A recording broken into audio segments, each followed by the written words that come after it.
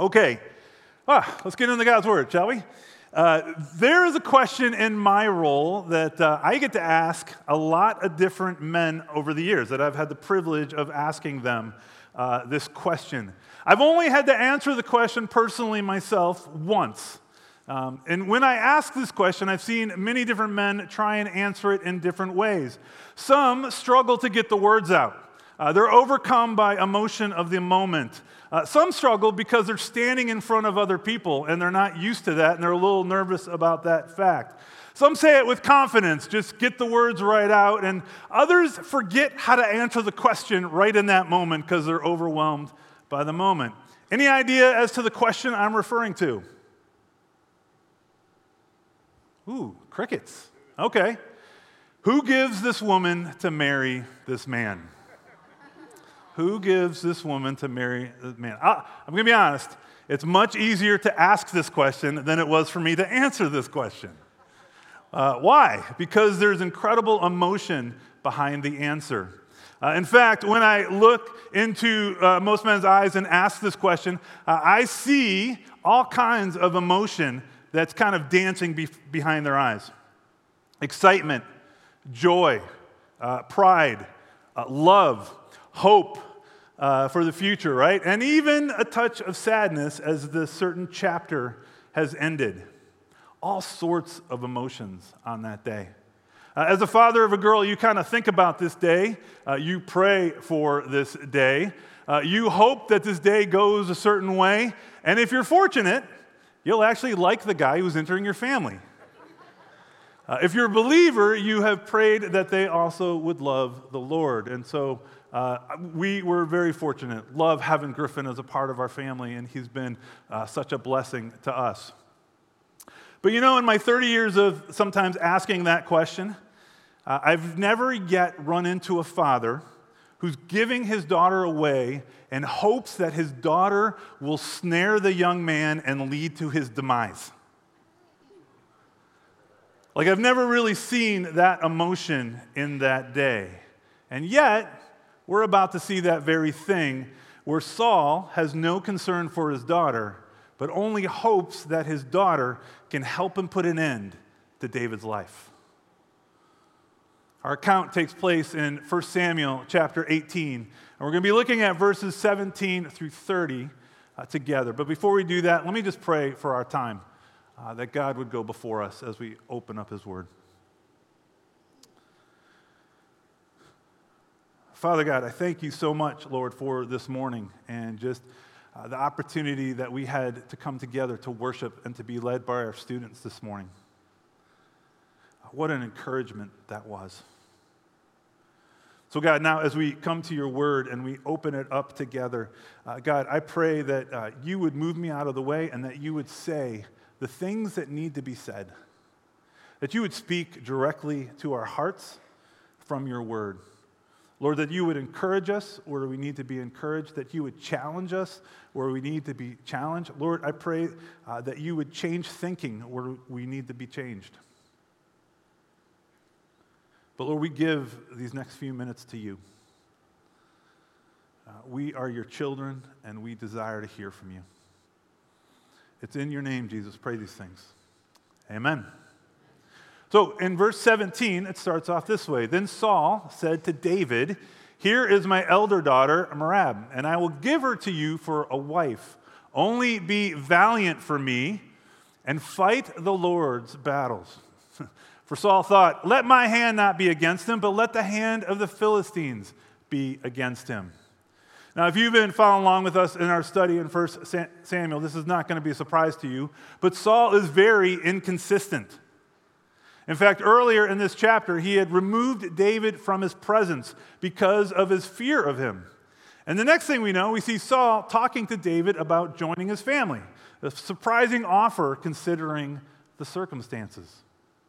But Saul's offer has a condition, that you would fight valiantly for the Lord's army. He wraps his trap in his spiritual requests, using David's love for the Lord as a way to destroy God's anointed one.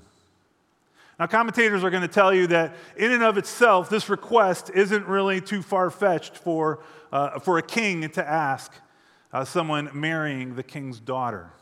A man could be asked to prove himself as brave and a loyal subject.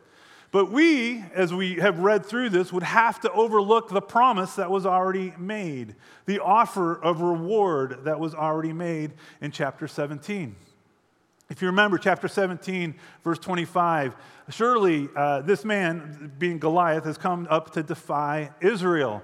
And the king will enrich the man who kills him with great riches and will give him his daughter and make his father's house free in Israel. No real surprise to us who have been reading along in 1 Samuel that Saul has not kept his word up to this point. He's not making this a reward of past action, but he's making it dependent on future actions for David. Be valiant for me and fight the Lord's battles. Now, you might think, I can't believe Saul would do this. Well, welcome to Bay Life. It's great to have you here on your first week. As we've been studying, we know that this is totally consistent with Saul's character. In fact, as we read this passage this morning, here's what I want you to kind of keep track of. 2 words, and they're usually both after Saul. There's a difference between what we see Saul saying and what we see Saul thinking. We kind of have this narrator who gives us the inside view of what he is actually thinking. If we were to just roll up on verse 17 on our own and start to read the first half, we would probably just think, oh, man, Saul loves David. But yet when we look and zoom out and see the broader context, we see that he doesn't. That's why context in studying matters. But wouldn't it be great if life came with a narrator? Where you could hear what someone says and then hear and see what they think, like it just popped over their head, right? How are things? Things are good, narrator. Things were not good. This would be really helpful in marriage. It's okay, I'm over it, narrator. She is, in fact, not over it, right? That would be very, very helpful. In fact, we would love to have the narration bubble on other people, just not on ourselves. Now, before we get too hard on Saul, we kind of do this too, right? When we talk to people. Oh, have you heard about so-and-so? And oh no, that's so great. I'm so glad they're doing well. She was not, in fact, glad she was doing well. Right? Just kind of pops up. We say things sometimes we don't mean. And so here's Saul presenting one thing, but desiring another. And so the narrator gives us some clues as to what Saul's real intent was. See, Saul knew with the popularity of David that there's no way for him to face him head on. It would be dangerous for him to pit himself publicly against David, who is a national hero right now. So instead, Saul was content to allow the Philistines to do his dirty work for him. He didn't really think about the fact that maybe the Philistines weren't going to be able to accomplish it. In his mind, it was a trap that he had set that was going to work. Look at David's answer. Verse 18, David said to Saul, "Who am I? And who are my relatives, my father's clan in Israel, that I should be the son-in-law to the king?" David speaks humbly. He has a humility about him when he responds. This was the Lord's chosen king of the future addressing the rejected king. And David said, I possess an undistinguished genealogy. I don't feel qualified to be the king's son-in-law. Saul was from a wealthy family. David was not. Saul was king of Israel. David was a rural shepherd. And so he approaches him humbly. Verse 19, but at that time, when Merab's son Saul's daughter should have been given to David, she was given to Adriel for a wife. And we don't really get much on him. We see him again popping up in 2 Samuel, and it doesn't go well for them together. But commentators believe that Adriel came up with a better dowry and was able to pay some more money, and so that was beneficial to Saul. So he kind of said no to David and went with the next one. Now Saul's daughter, Michal, loved David, And they told Saul, and the thing pleased him. Of course, Michal's love was the love of a woman for a man. Now, we've seen other members of Saul's family have appreciation and love for David. We see Jonathan. We've seen the people love him for what he has done. But now we have the love of a princess for a national hero. And this matter was reported to Saul. Now, seeing Saul's actions towards David, his attendants were a little bit nervous maybe to go and tell him, hey, your daughter loves David. And so the guy who probably got elected to walk in there and say something was probably a little apprehensive, and then was surprised to find out it pleased Saul. He was excited about this. We get the backstory. We get the narrator who says, well, Saul thought, let me give him to her. She may be a snare for him, and the hand of the Philistines may be against him. Therefore, Saul said to David a second time, you shall now be my son-in-law. We get a glimpse as to why it pleased him. The narrator gives a similar insight again to Saul's heart and desire. And there's a noticeable difference between what he says and what he thinks. This word here, a snare. The root meaning is translated bait. It's been used in different contexts to bait a bird and to catch a bird. And so obviously, Saul's intention and his purpose is selfish. And either way, he thinks, I'm going to win. He's going to be dead, and this is going to be great, and I'm not going to be responsible for it, but I'll have kept my promise of giving him a wife. And so I'll look good however this turns out, is Saul's mindset. So verse 22, Saul commanded his servants, speak to David in private and say, behold, the king has delight in you. Does the king have delight in David? No. And all of his servants love you, and then become the king's son-in-law. Of greatest priority, David was to be told that the king had delight in him. The message was written in a way that David would understand this to mean that Saul was willing to overlook the fact that he didn't have a distinguished background, clearing the way for him to be Saul's son-in-law. So Saul's servants spoke to these words in the ears of David. And David said, does it seem to you a little thing to become the king's son-in-law, since I am a poor man and have no reputation? The addition of this level of persuasion suggests that maybe David might have refused the earlier proposal. But look at this detail. I am a poor man. Again, that's indication that he wasn't paid the reward that was promised to him for Goliath. David's response here is enlightening. Now, I'm guessing that other men in the kingdom would have been totally fine marrying the king's daughter and excited about it and clamoring to be a part of the royal family and figuring out how to get into that and be tied to that power and that money and that prestige. But David just kind of floats above it and comes with humility. Now notice, there's a difference here. We have the king who is going to, or the one who is going to become king. He kind of floats above the trappings of royalty. He's not affected by it in this moment. He's not trying to achieve it. And then we have the other king who has been told the kingdom's going to be ripped from his hands. He's trying his best to hold on to the trappings of royalty, to eliminate the competition. Now, you may think, oh, that's a really interesting passage, Tom. It was great. Thanks for reading it. But I'm not a king. I'm not struggling with the trappings of royalty. I don't have wealth and power in that scope. I don't know how this applies to me. But if we were truthful, there's examples of power and structures like this all over our society that we encounter on a daily basis. Let me give you one small one. In 2002, I was a middle school pastor in Dallas. And there was a book that came out. It was called Queen Bee Wannabes. It was by Rosalind Wiseman, and it focused on the ways in which middle school and high school girls form cliques. And it gave you insights as to how to help your daughter navigate those social dynamics that can occur in middle and high school. Now, the book was in large part the basis for the 2004 film Mean Girls.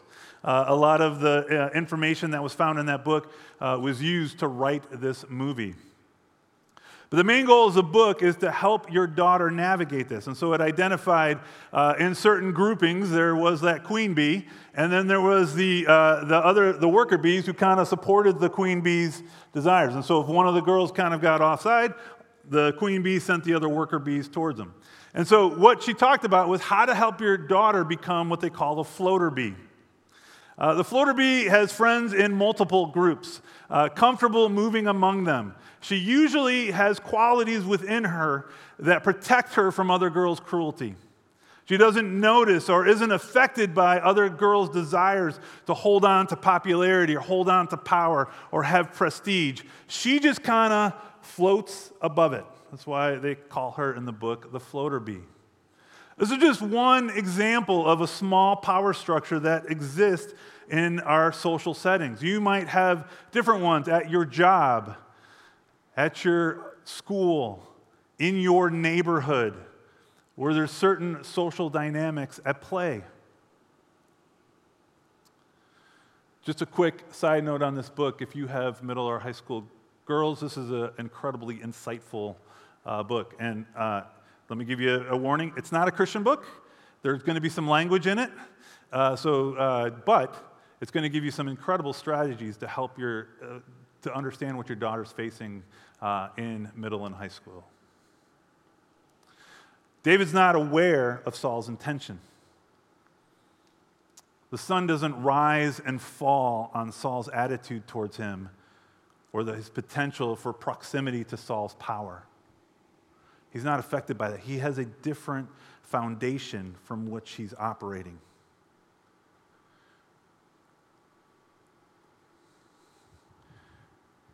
His strength comes from what God says about him. His strength comes from the promises that God has given him. We saw this in chapter 17 when he faced Goliath. He knew he was going to win because he knew that God would go before him. His strength comes from a different place. David's poverty here was a testimony to Saul's failure to keep his word. Verse 24, and the servants of Saul told him, thus and so did David speak. So they go back and they report the conversation to Saul. Then Saul said, thus you shall say to David, the king desires no bride price except 100 foreskins of the Philistines, that he may be avenged of the king's enemies. Now Saul thought to make David fall by the hand of the Philistines. All right, if you're new to the Old Testament, you might be thinking, wait, did he read that correctly? Was that verse right? There had to be a misprint in the slideshow. The answer is yes. Yes, I did read that correctly. A quick history. The sign of the covenant for a Jewish boy was to be circumcised.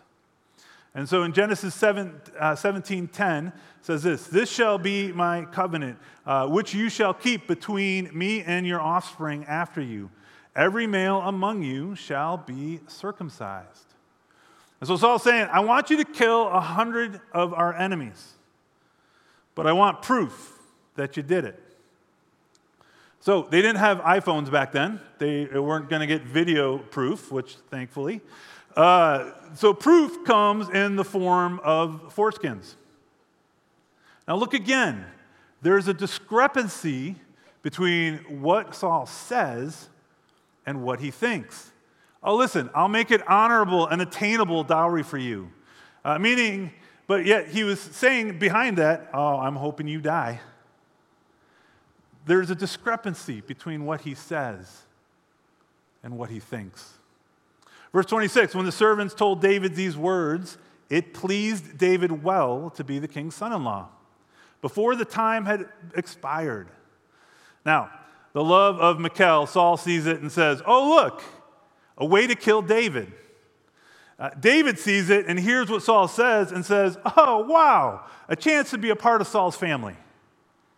They're coming at it from totally different circumstances and views. David's response is one of agreement.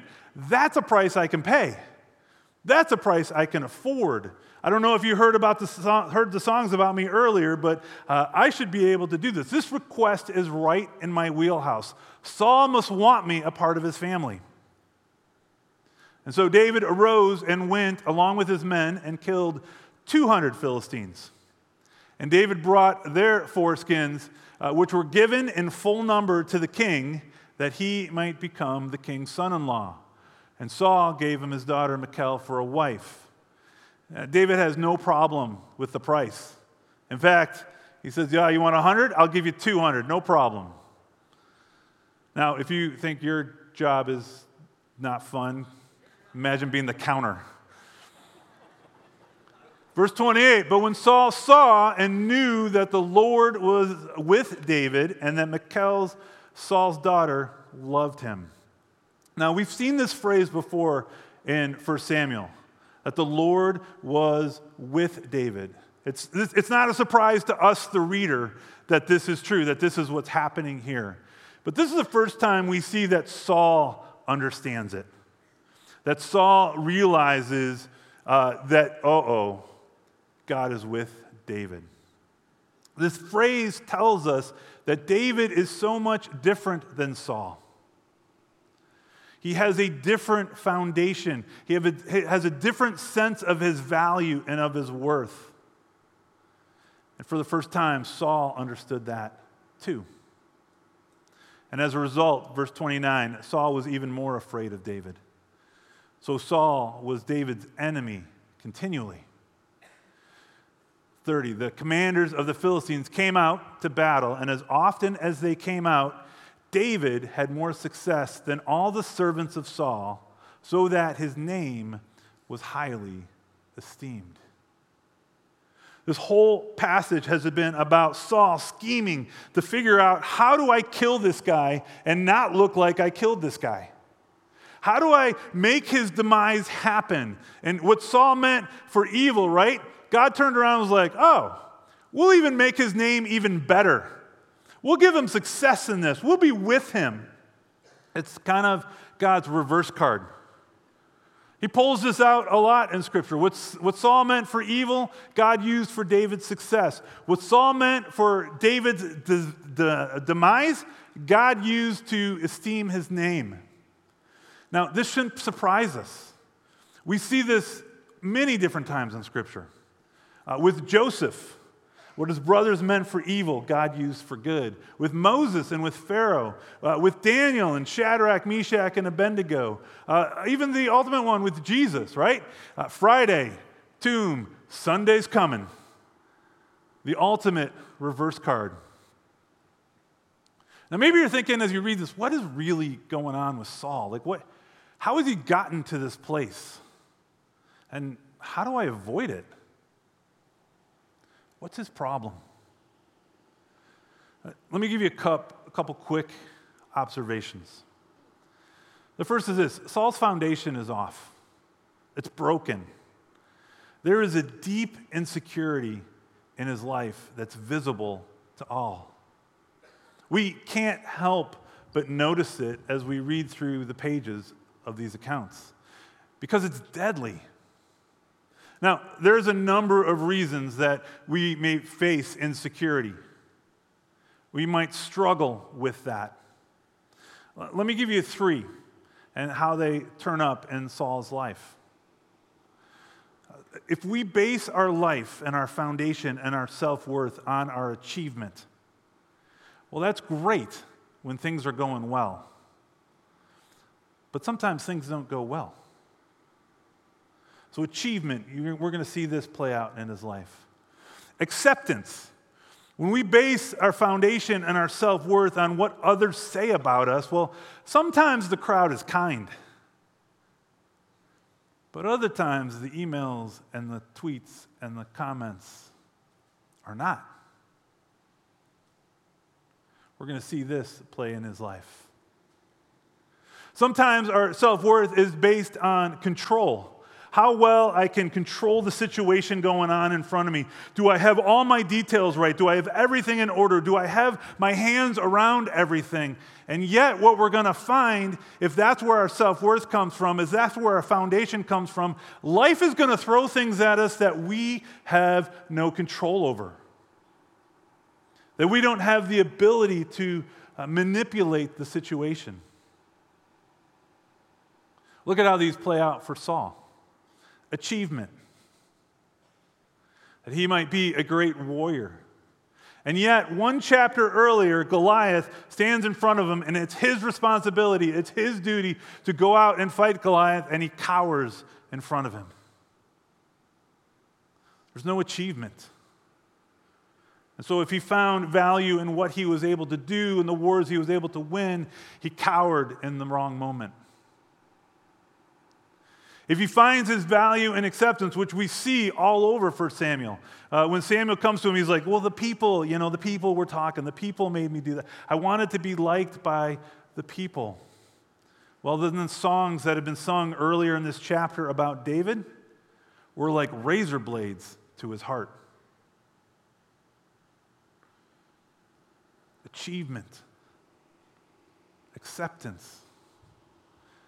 If he wanted his value to be rooted in control of the situation, he's trying to hold on to a kingdom that God has already told him, I've torn it away from you. It's just a matter of time before the truth that I've spoken becomes reality. You're about to lose your kingdom. And so Saul's foundation is broken. It's broken because he built on wrong material. He focused on the wrong things. And when life comes and there's changes to the things that you're depending on, how well I do my job, what people say about me, how I can control certain situations, those are roller coaster things. They go up and they go down. And they lead to insecurity. David was different. He had a different foundation.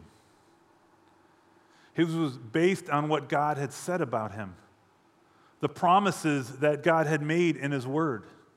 That's where he stood. So let me just ask you this morning, what does your foundation look like? What shape is your foundation in? What have you built it on?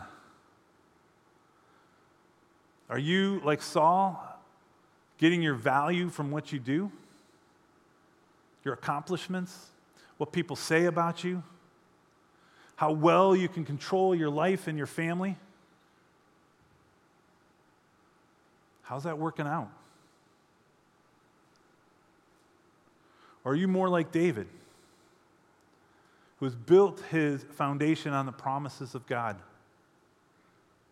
It's why we see him floating above the situations. It's why we see him with so much confidence. Where does your identity rest? In what you can do or in what God has promised? We sang a song earlier, Christ is my firm foundation, the rock on which I stand. When everything around me is shaken, that I put my faith in Jesus because he's never let me down.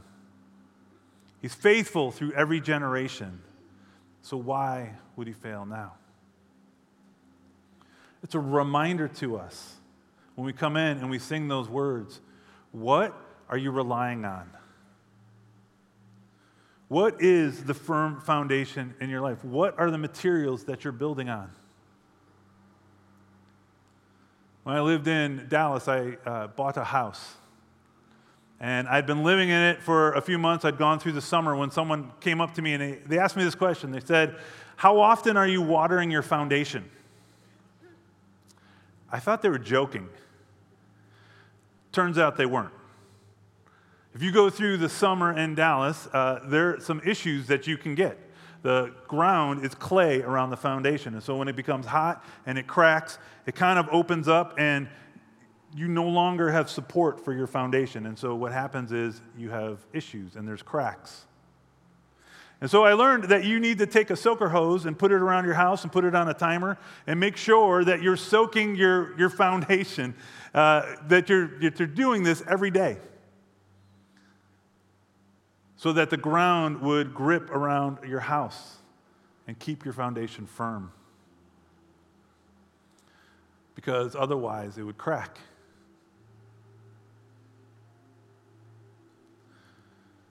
Now, those cracks cost thousands of dollars of damage. You start to see them in the inside a little bit if you're not watering enough. You might notice one of the doors in your room is not shutting correctly. You might see that there's a crack going up from the corner of the door up through the wall. Now, if you're not good at home repair and you didn't know that that's the reason, maybe you just took spackle and put it over it and painted over it.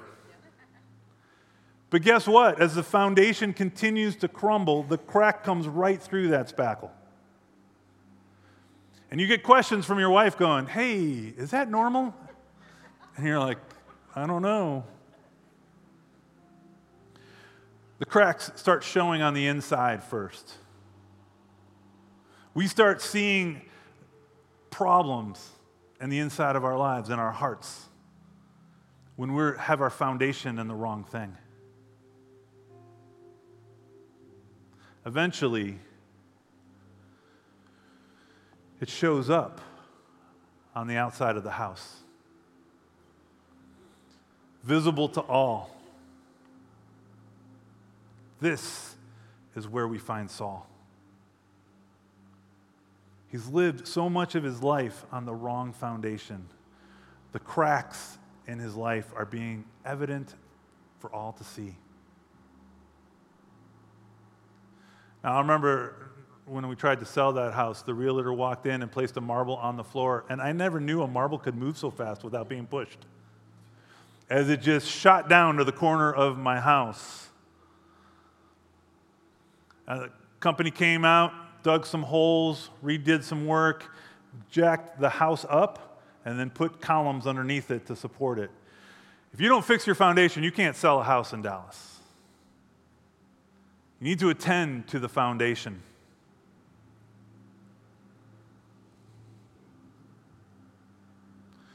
All of that could have been avoided with some more time with the hose. Let me ask you, if this house were your life, what's the foundation of it? Does it rely on you? The things that you're able to do, the acceptance that you have from others, the way in which you're able to control your life? Or does it rely on the promises of God?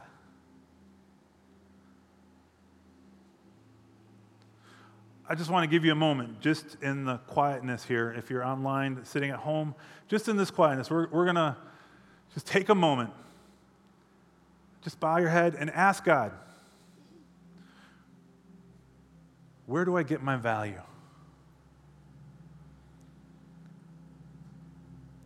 Is it from what you say about me? Is it from your promises? Or is it from what I can do?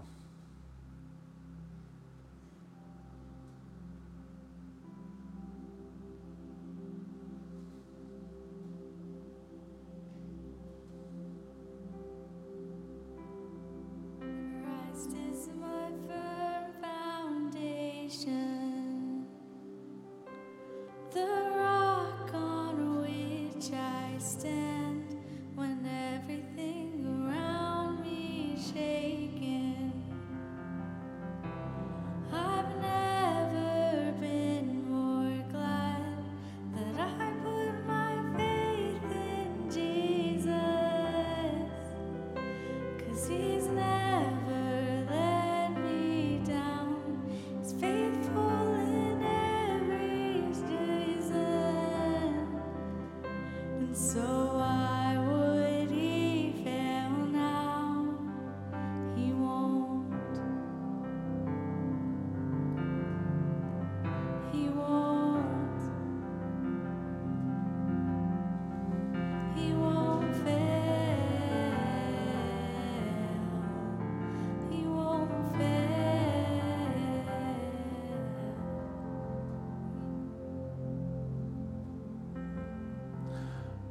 Father, thank you.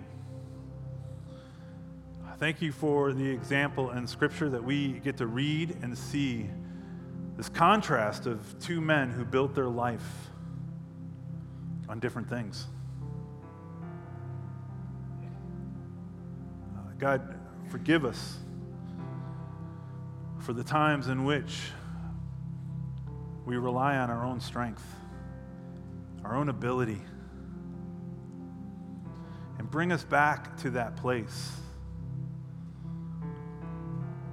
where we trust in you, where we remember and believe the promises that you've given us about who we are and how you love us. It is in your holy name, Jesus, we pray these things. Amen.